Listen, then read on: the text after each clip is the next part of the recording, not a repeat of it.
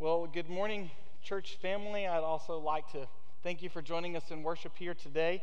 And we, this morning, are going to do something a little bit different here during the message time. Zach and I are going to share this time. We're going to talk about some of our scriptures. We're going to ask each other some questions along the lines of this topic, Christian living in a toxic culture. So we thought a holiday weekend would be a good time to try something different. And in the 8:30 service, we really had a good time doing this together. So I want to invite you to stand. And Therese is going to read this morning from our first passage of Scripture from Psalm 1.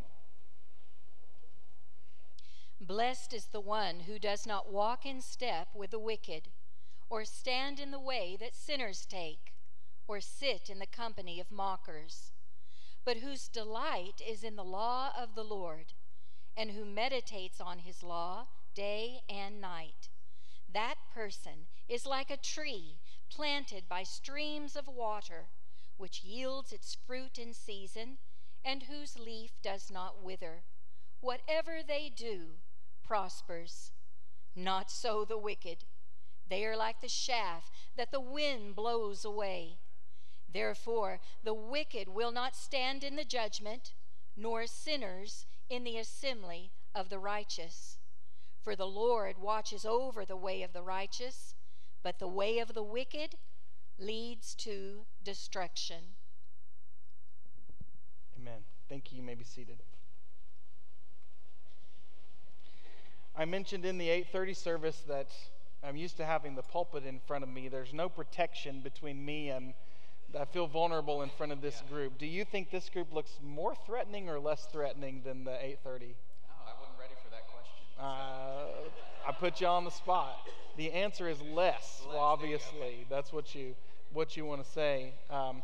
This is really a unique thing that we're doing this morning, but we want to be able to share this time. And last week, I got to share the message time with Glenn.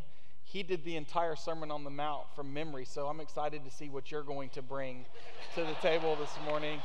Yeah, I jokingly this week said, no, I'm going to memorize the whole book of Matthew and bring that. Yeah, let's just stay here for a while. Notice I'm not putting any pressure on myself, only on Zach.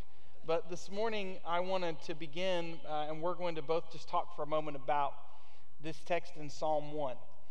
That really flows so beautifully out of the Sermon on the Mount. Jesus was talking so much in Matthew 5, 6, and 7 about godly wisdom, what it looks like to put into practice the things that the Lord reveals to us and the things that Jesus has modeled. And isn't it interesting that the book of Psalms, though it is filled with every kind of prayer and song possible, the book of Psalms begins with wisdom. And it brings us back to seeing the world in the way that God would have us to see it so that we might walk the paths of righteousness. Like we said during the Sermon on the Mount, it's not enough to just step onto the narrow road. We have to walk that road. And here the Psalms use the language of walking in the footsteps of the Lord himself, walking behind him in step with him so that what he delights in, that's what we delight in. And I love this imagery of a tree planted by streams of water, which yields its fruit in season, because we saw a living picture of this in Israel just a few months ago. As many of you may have seen if you've visited Israel before, you've probably gone on a tour of the wilderness, perhaps even a tour of the desert.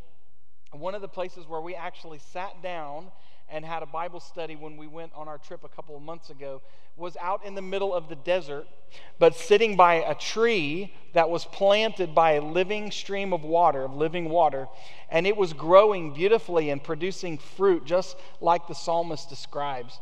And the picture I believe that the psalmist has for us is exactly that even when everything else around looks like death, everything else around you is dried up and it looks like there's no life to be found there.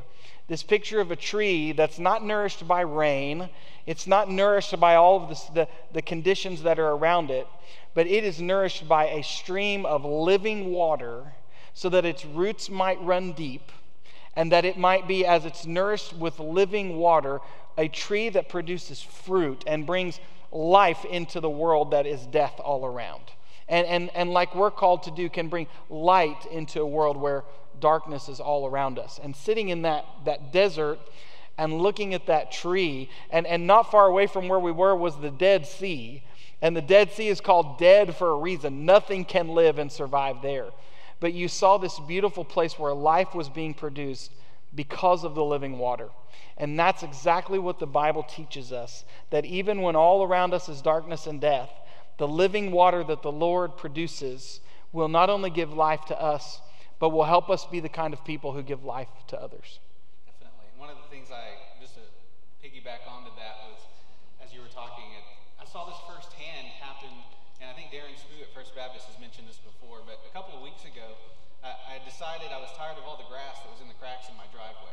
I mean, it's getting really thick, and even though I weed eat them down, I finally decided I'm going to research, I'm going to get a tool, and so I did. I started working in on some of those cracks and digging up all of that grass, and I'm sitting back thinking, wow, that looks so much better.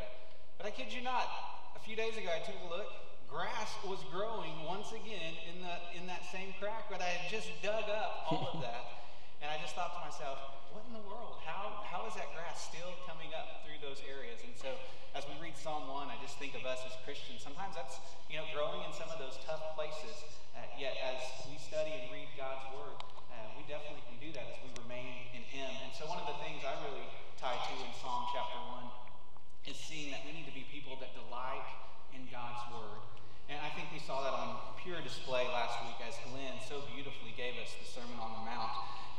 That wasn't just a performance, and that wasn't just memorization, but in Glenn, I saw someone that truly delights in God's Word and really just portrayed that to us. And another one I think of is Arlen Kaiser, our Sunday school teacher when we were in high school together. He had this passage memorized, and I remember sometimes he'd come in and just read it from memory. And as he read that, again, I would see someone that just, didn't think, I'm going to memorize this for fun, but someone that truly loved God's Word, and that would come out of them. And so as we are Christians living in this time, if I spent some time with you this week, I would truly start to see what you delight in, where you spend time in.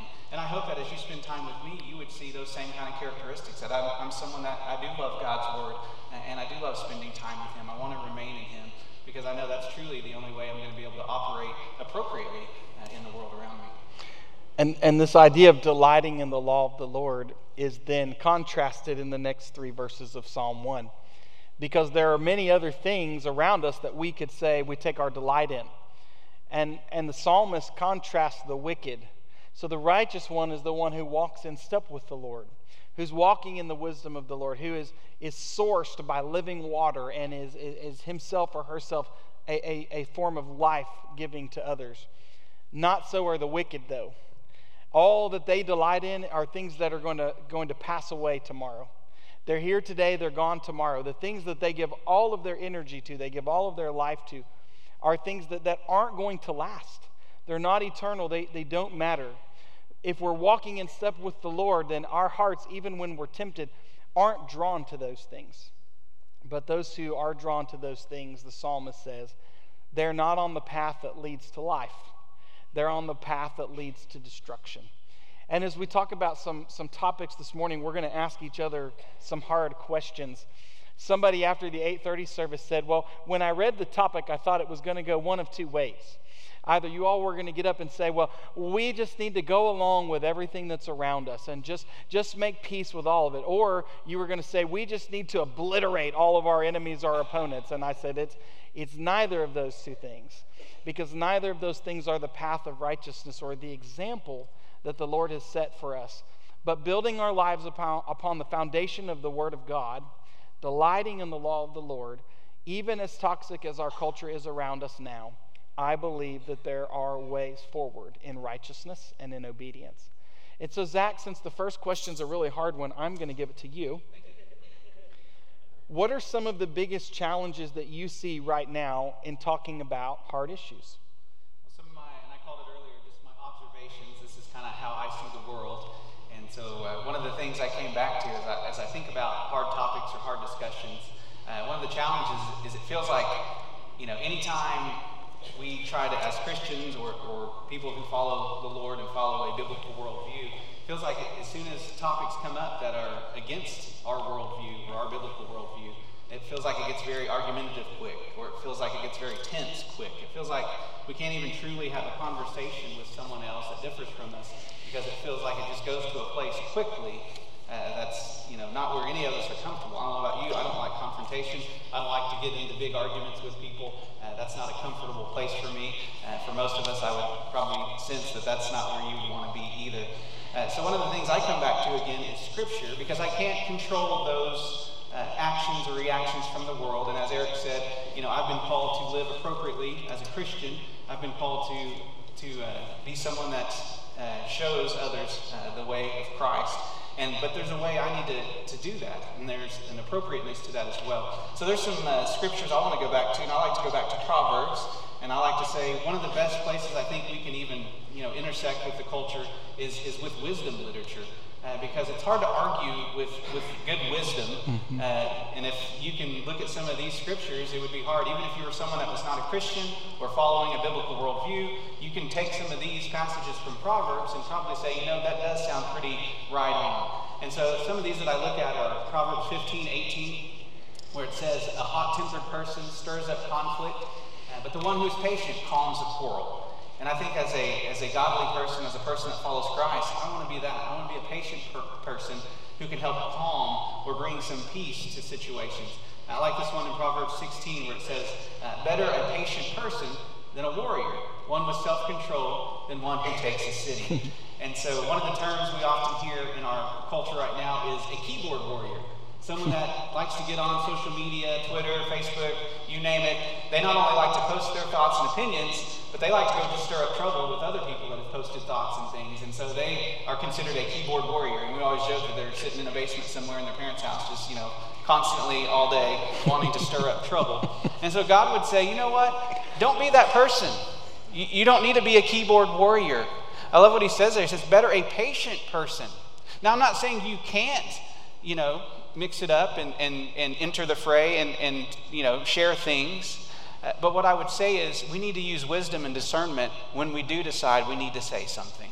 And so better a patient person who recognizes I need to utilize self-control when it does come time, when I need to know, just as important as it is time to say something is as important that I need to recognize when I shouldn't say anything as well. And so there's kind of a balance there. We also see in Proverbs 20, verse 3, it is to one's honor to avoid strife, but every fool is quick to quarrel. So again, these passages in Proverbs are very dear to me because those are things I know I can control how I act and how I live in a culture around me that isn't following a biblical worldview. And I also like what Paul brings to the table in 2 Timothy. He gives Timothy instruction on how to live his life. But then I love how he turns to the opponents and how we are to deal with our opponents or our enemies. As Eric mentioned earlier, sometimes that's how we feel. The world around us gets us so stirred up and angry, we feel like our enemy and our opponent we want to destroy. Mm-hmm. And yet God has a different vision for those who are different than us. And it says here in 2 Timothy, opponents must be gently instructed in the hope that God will grant them repentance, leading them to a knowledge of the truth, and that they will come to their senses and escape from the trap of the devil who has taken them captive to do his will. Oh, friends, isn't it better to look at your enemy as someone that God values and has a desire to see them come to Christ and come to the Lord? Mm-hmm. And all those things it says there, that there's, we need to have a hope that those who don't have a biblical worldview would come to a place and come to Christ and begin to take on a biblical worldview and see them come to repentance. I like that a much better, thinking of my opponent coming to Christ rather than seeing them completely destroyed. Because, friends, that's God's heart, that they would come to Christ and escape the lostness and the lies of the devil who entraps them and who has taken them to do his will. And so that leads, as we go into, I get to ask the next question of our pastor. And so one of these things, talking about how to control ourselves, how we have right attitudes and actions. And I want to ask you, it's hard to be a leader in a toxic culture, definitely. How have you experienced some toxicity personally? This is another one of those times where people probably would like for me to name names, but I'm not going to name any names, and I certainly wouldn't be naming names in this room, honestly.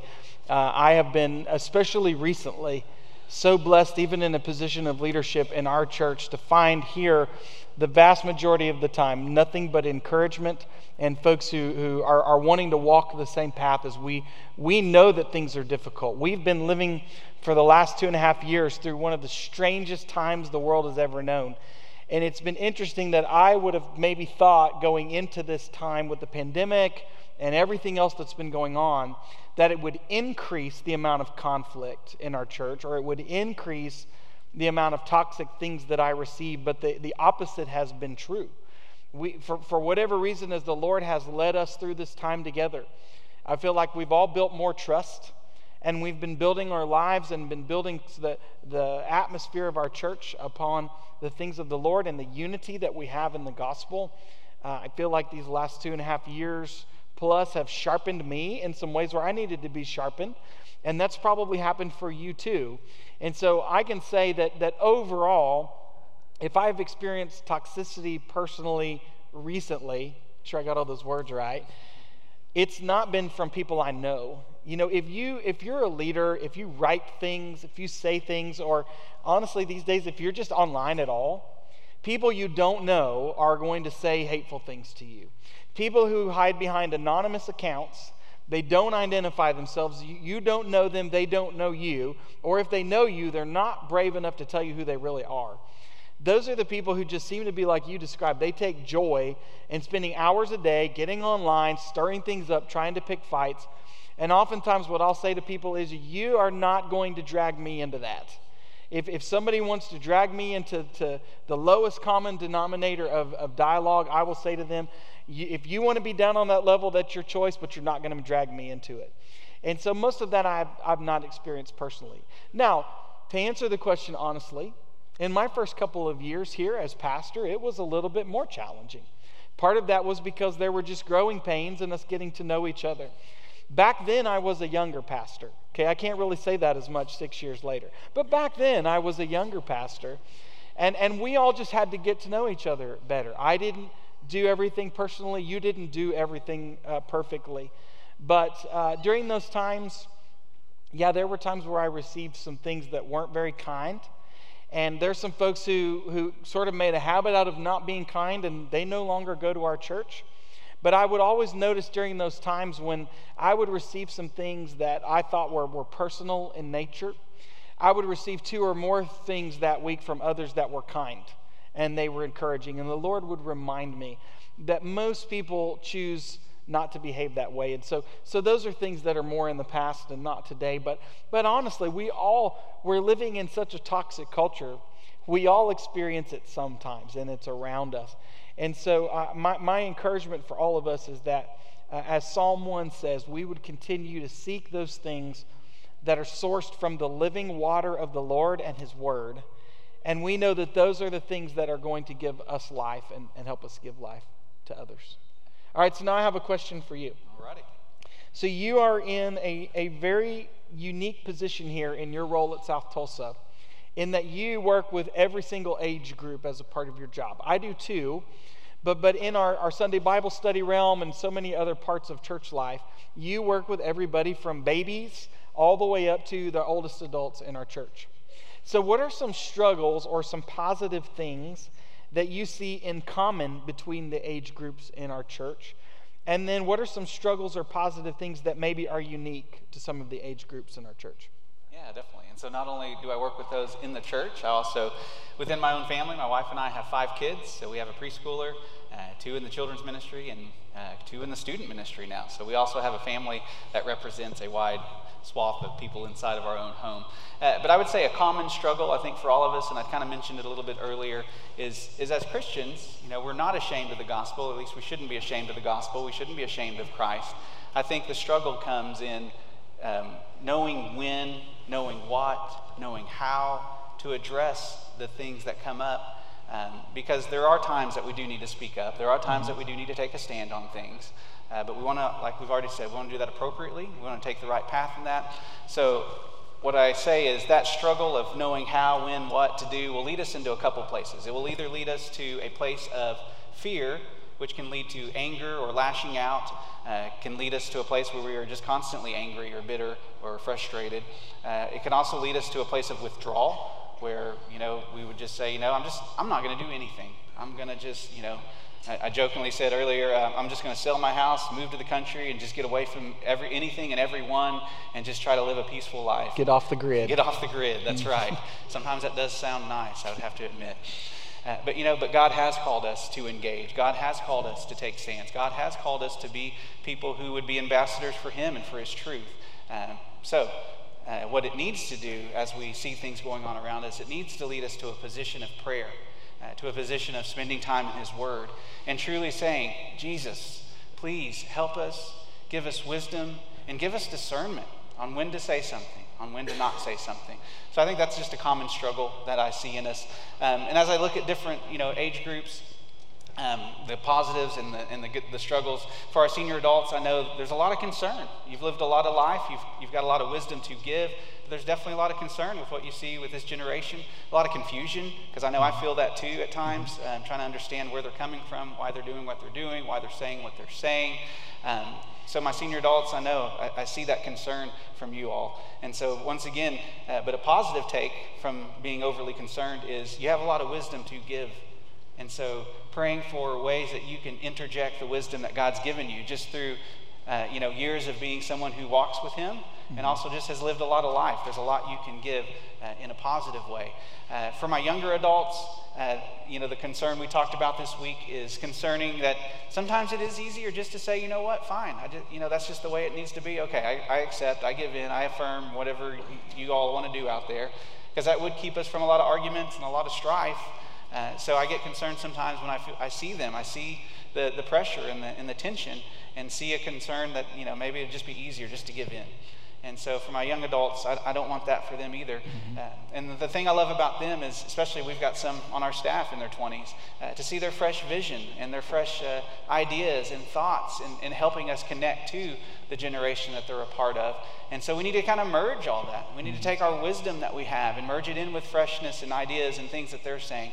And then for us kind of in the middle area, we have the tough time at times of just kind of bridging that gap of these two different extremes, and we're in positions of leadership, and so we're trying to figure out what are some of the best ways that we can help. And so I say there's a struggle and a positive with that. A struggle we've seen, and some of the research is showing that there's just a lot of mental health concerns and issues, more people seeking out counseling than ever before because of what has taken place and what we have walked through. But as people in our age group, we also do our best to stay away from extremes. We truly want to kind of find a place where we can come to the middle ground again and say we want a place at the table, especially with those that are different from us, to be able to help communicate in a positive way what Christ has done for us and the hope that we have in Jesus. We don't want to be just yelling from different sides, but truly saying, hey, can we come together in a right way to take care of each other? And I want to just comment on this question from my perspective as a pastor. Oh, by the way, in 8:30 you called us middle-aged. Right there you just said middle people, but middle you people. Did call us middle-aged. But what's interesting is for Zach and I are both Gen Xers. We're from Generation X. And sometimes we feel a little bit sandwiched in between the conflict that exists between the boomers and the millennials. I'm not sure we're supposed to say that out loud, but it exists. And we struggle there in our generation because we want to say to the millennials, look, the boomers are our parents and we love them, and they have a lot of wisdom. They've lived more life than we have, and we want to learn from them. They're not wrong about everything. And then we want to say to the boomers the same thing. The millennials are not wrong about everything. And listen, we as the Gen Xers or the middle adults or middle-aged or whatever we are, our job is to invest in that generation coming behind us. And at some point, we're going to hand things over to them, and they're going to be the leaders. And so we really need our parents and I guess our little brothers and sisters to get along and to see the value in each other. And I think part of that happens just by starting at a common place of grace and to say to each other, I care about you. I care about you, and because I care about you, I'm willing to take a listening posture, even if I have to bite my tongue as hard as possible. I'm willing to take a listening posture and listen to you. And listen, there may be some topics you need to take off the table for Thanksgiving this year because they only lead to more conflict. But if we love each other, then we ought to be able to talk about anything. And I think one of the strengths we have here at South Tulsa is that we have every generation and we have every age group represented. And one of the things we're trying to get better at, we're not perfect at it, but we're trying to get better at, is to not have all of our age groups or stages of life be siloed off from each other, but to take advantage of the intergenerational opportunities we have here for relationships where we can make friends with people who are from different generations and may think differently than us about things, and learn from each other and grow with each other in a common ground position that Jesus Christ is Lord of our lives. Because if we can all start there, no matter what generation we're from, we have the most important thing in common, that we have given our lives to Jesus Christ. And then if we build upon that foundation, I think we can avoid a lot of those conflicts. There's a story that I heard recently that I think really illustrates well where some of the breakdown happens first of all. The story was told about a woman named Nancy French. Some of you may have heard of Nancy French. She's a well-known author and Christian leader and has been for many decades. Just recently, she acknowledged publicly that when she was younger, she had been a victim of abuse. And so she's actually been going from place to place and being willing to very bravely share her story about abuse and how God has helped her heal. And her husband, David, has been going with her to a lot of these places. And it's been amazing to see that that's been a new space of impact that Nancy's been able to have. Well, she was speaking at a university, and she was sort of in a setting like this where she was being asked some questions by a moderator, and she was being very open and honest about the struggles that she's had. And they did a very brave thing. They opened up the time for questions from the audience. The very first person who came up to ask a question was a young man. And he asked the question in a very aggressive way, in a way that when he asked the question, the whole room basically had like a collective groan, because it sounded like he was going on the attack. And the question that the young man asked Nancy was, because the Bible tells us to forgive people, does that mean you've forgiven your abuser? And he asked it in a very aggressive way.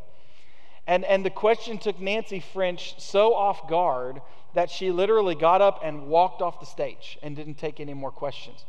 Her husband followed her into the back, and some others went to comfort her. And of course, her husband was ready to go out and fight this young man. And Nancy said, "You know what? I'm not going to be shut down like that. I'm going to go back out there, and I'm going to address his question personally." And as she went out, she didn't realize what had happened in the room while she had stepped out. They let the young man speak first. And he said, "Miss French, I am so sorry if my question came across as hostile. I wasn't trying to pick a fight with you. I am also a survivor of abuse. And I was just really, really nervous when I asked you the question. And the reason I asked you that question about forgiving your abuser is because I've been struggling with that myself. I've been wondering if that's something that God wants me to do. And I didn't mean it as a hostile question. I meant it as truly asking somebody who's been walking the same road." And it ended up being this amazing moment where they had an embrace and they found this common ground, and there was nothing but mutual forgiveness and love. And where did the breakdown happen? It happened just because there was a misunderstanding of tone, and there was a misunderstanding of intention from a younger person to an older person.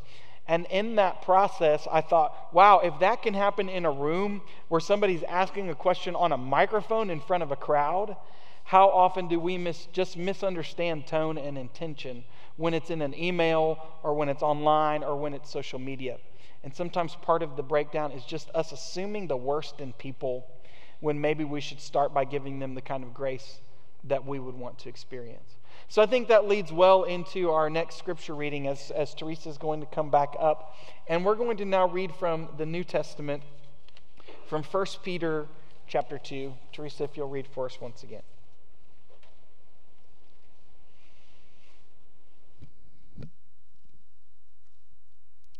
But you are a chosen people, a royal priesthood, a holy nation, God's special possession, that you may declare the praises of him who called you out of darkness into his wonderful light.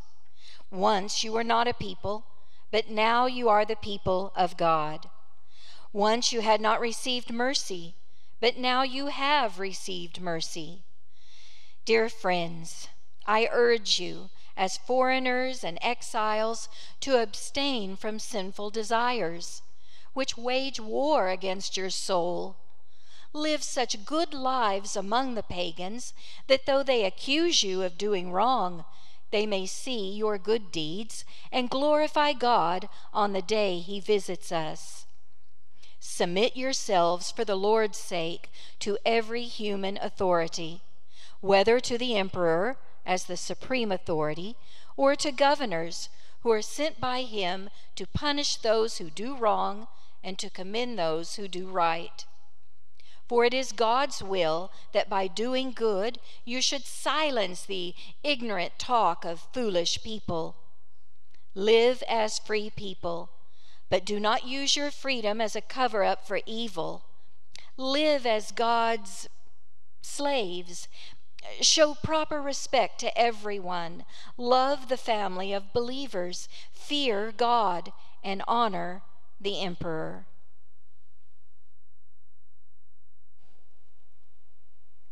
If you go to the book of 1 Peter and look in the beginning of chapter 1, Peter actually tells us who he's writing to. He lists out, he calls them foreigners and exiles at the beginning of the book, and he talks about all the different places where people were living who were going to receive this letter that we today call 1 Peter. These are folks who were dispersed all over the Mediterranean. Most of them were literally exiles or foreigners. They were living in places that were not their home, and they had been dispersed because of persecution. And it's amazing if you read through all the list of the folks to whom Peter is writing. This large group of Christians all came from different backgrounds. They had different skin colors. They came from different cultures. They came from different nationalities. Many of them, before they began following Christ, had very different religious backgrounds. And yet here in chapter 2, Peter says, what I'm calling you to focus on is not your differences, but what I'm calling you to focus on and to remember is that now you are completely different people than you used to be before Christ transformed your life. Now, whether you're from another background, a different race, a different religion, whatever your background was, what you have in common now is that you are a chosen people. You're all a chosen people because you've received Christ's salvation. And you're like a royal priesthood. All of you can call out to the Lord and speak to your Creator directly because of what Christ has done. And you are a holy nation, even though you're not all from the same nation. You're not all from the same nationality. You're not even living, most of you, in your homelands. What makes you a holy nation is that you are the people of God. You are His treasured possession. You once didn't know the mercy of God in Jesus Christ. But now that you know that mercy, you are the people of God. And so, when you feel like this world is not your home, because it's not, when you feel like you are living as foreigners and exiles here, live such good lives in view of your neighbors that even if they don't believe like you do, they will maybe even glorify God when Christ returns because they see the way that you're living. They see your righteousness. They see your obedience. Live such good lives in view of those who are outside of your faith that they too will glorify God because of the way that you live. Don't focus on your differences. Don't focus on the things that divide you, but focus on your identity in Christ, which is the thing that you all share, no matter where you come from. And then Peter transitions to talking about Christian citizenship. He says it is important the way that we live and the way that we speak in the public square. And when Peter talks about the emperor here, lest we think that this was some wonderful Christian person who was leading the Roman Empire. No, Peter was writing this at a time when leadership was evil and had evil intentions and Christians were being persecuted. And yet, even in the midst of that kind of culture and toxicity, Peter says the way we live is so important because our neighbors are watching. And a lost world is watching. And our call is to demonstrate to them the marvelous light that has brought us out of the darkness and death of our sin.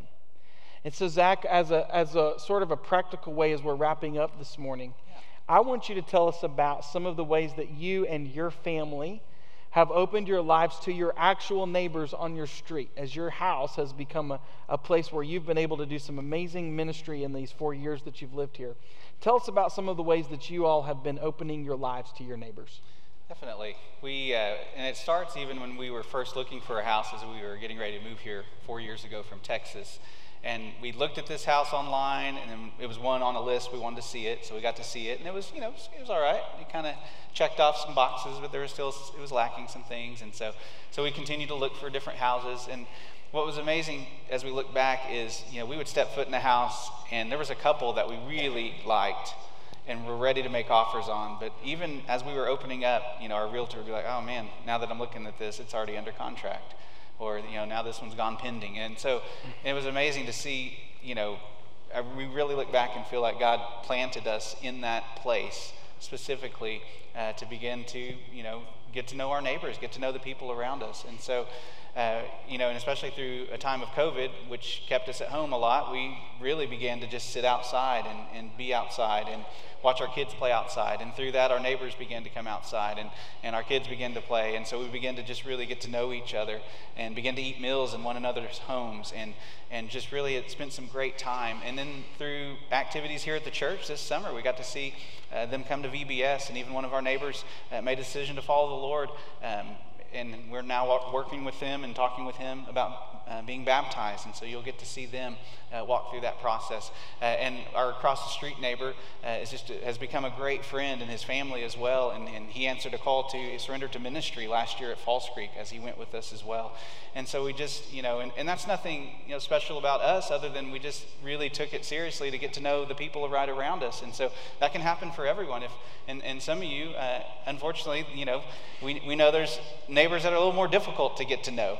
And so we've had those kind of neighbors as well. And so, but through it all, we've even had some difficult situations with certain people around us. And you know what? We just made a choice of, we're just going to be nice and love them.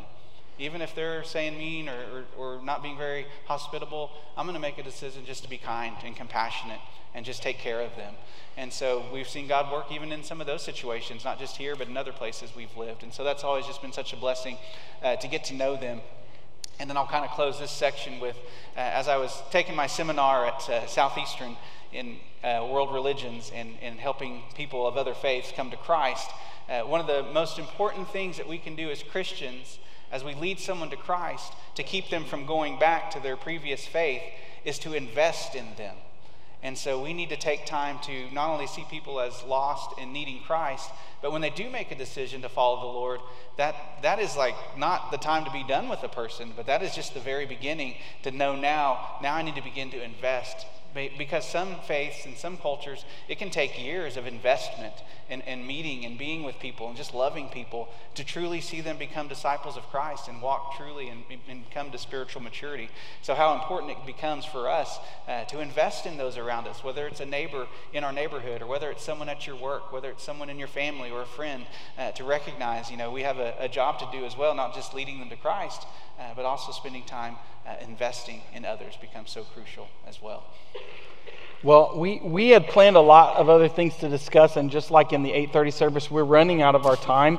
So we may do a part 2 someday. Not next week, though, because next week we're starting the book of Amos, and I'm really excited about that. But at some point, we may follow up with this. I know you had a couple of questions you wanted to ask me sort of as we close, and I want to be able to use these questions as a way to move into a time where you can have a time of worship and response with the Lord. So definitely ask me these last couple of questions, and I'm going to stand up to answer them. Good. Okay.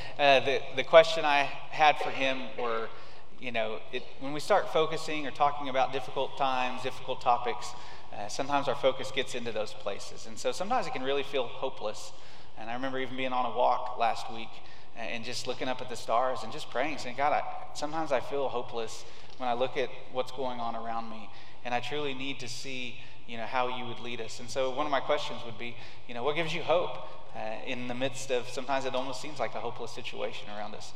Well, one of the reasons Zach and I wanted to talk about this today is because a couple of weeks ago, Zach, myself, and Philip White, we got to go to this really neat conference. And the main topic of the conference was about Christian engagement on social media.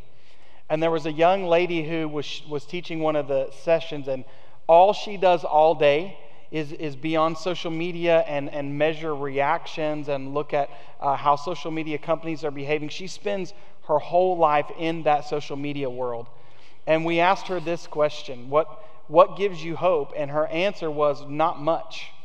And that, to me, was such a heartbreaking response.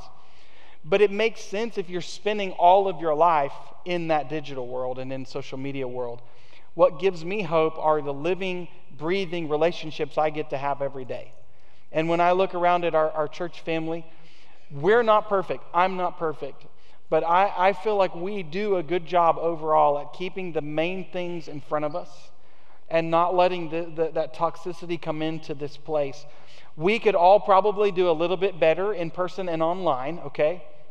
We're not perfect. We're all still in process. But what gives me a lot of hope there's the relationships we have here. In fact, this summer we were at a big meeting where some Christians were behaving badly. Okay, that's all. That could be like the topic of a sermon. Christians behaving badly.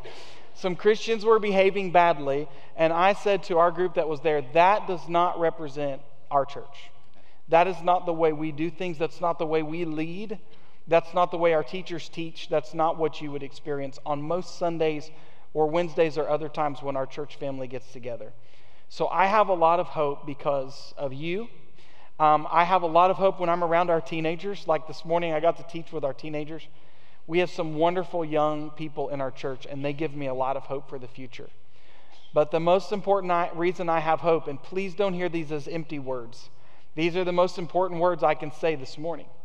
The most important reason I have hope is because of Jesus Christ. Amen. I know and believe that He's the reason we're here. He's the foundation upon which we're building our lives. He is our Lord and Savior who we follow.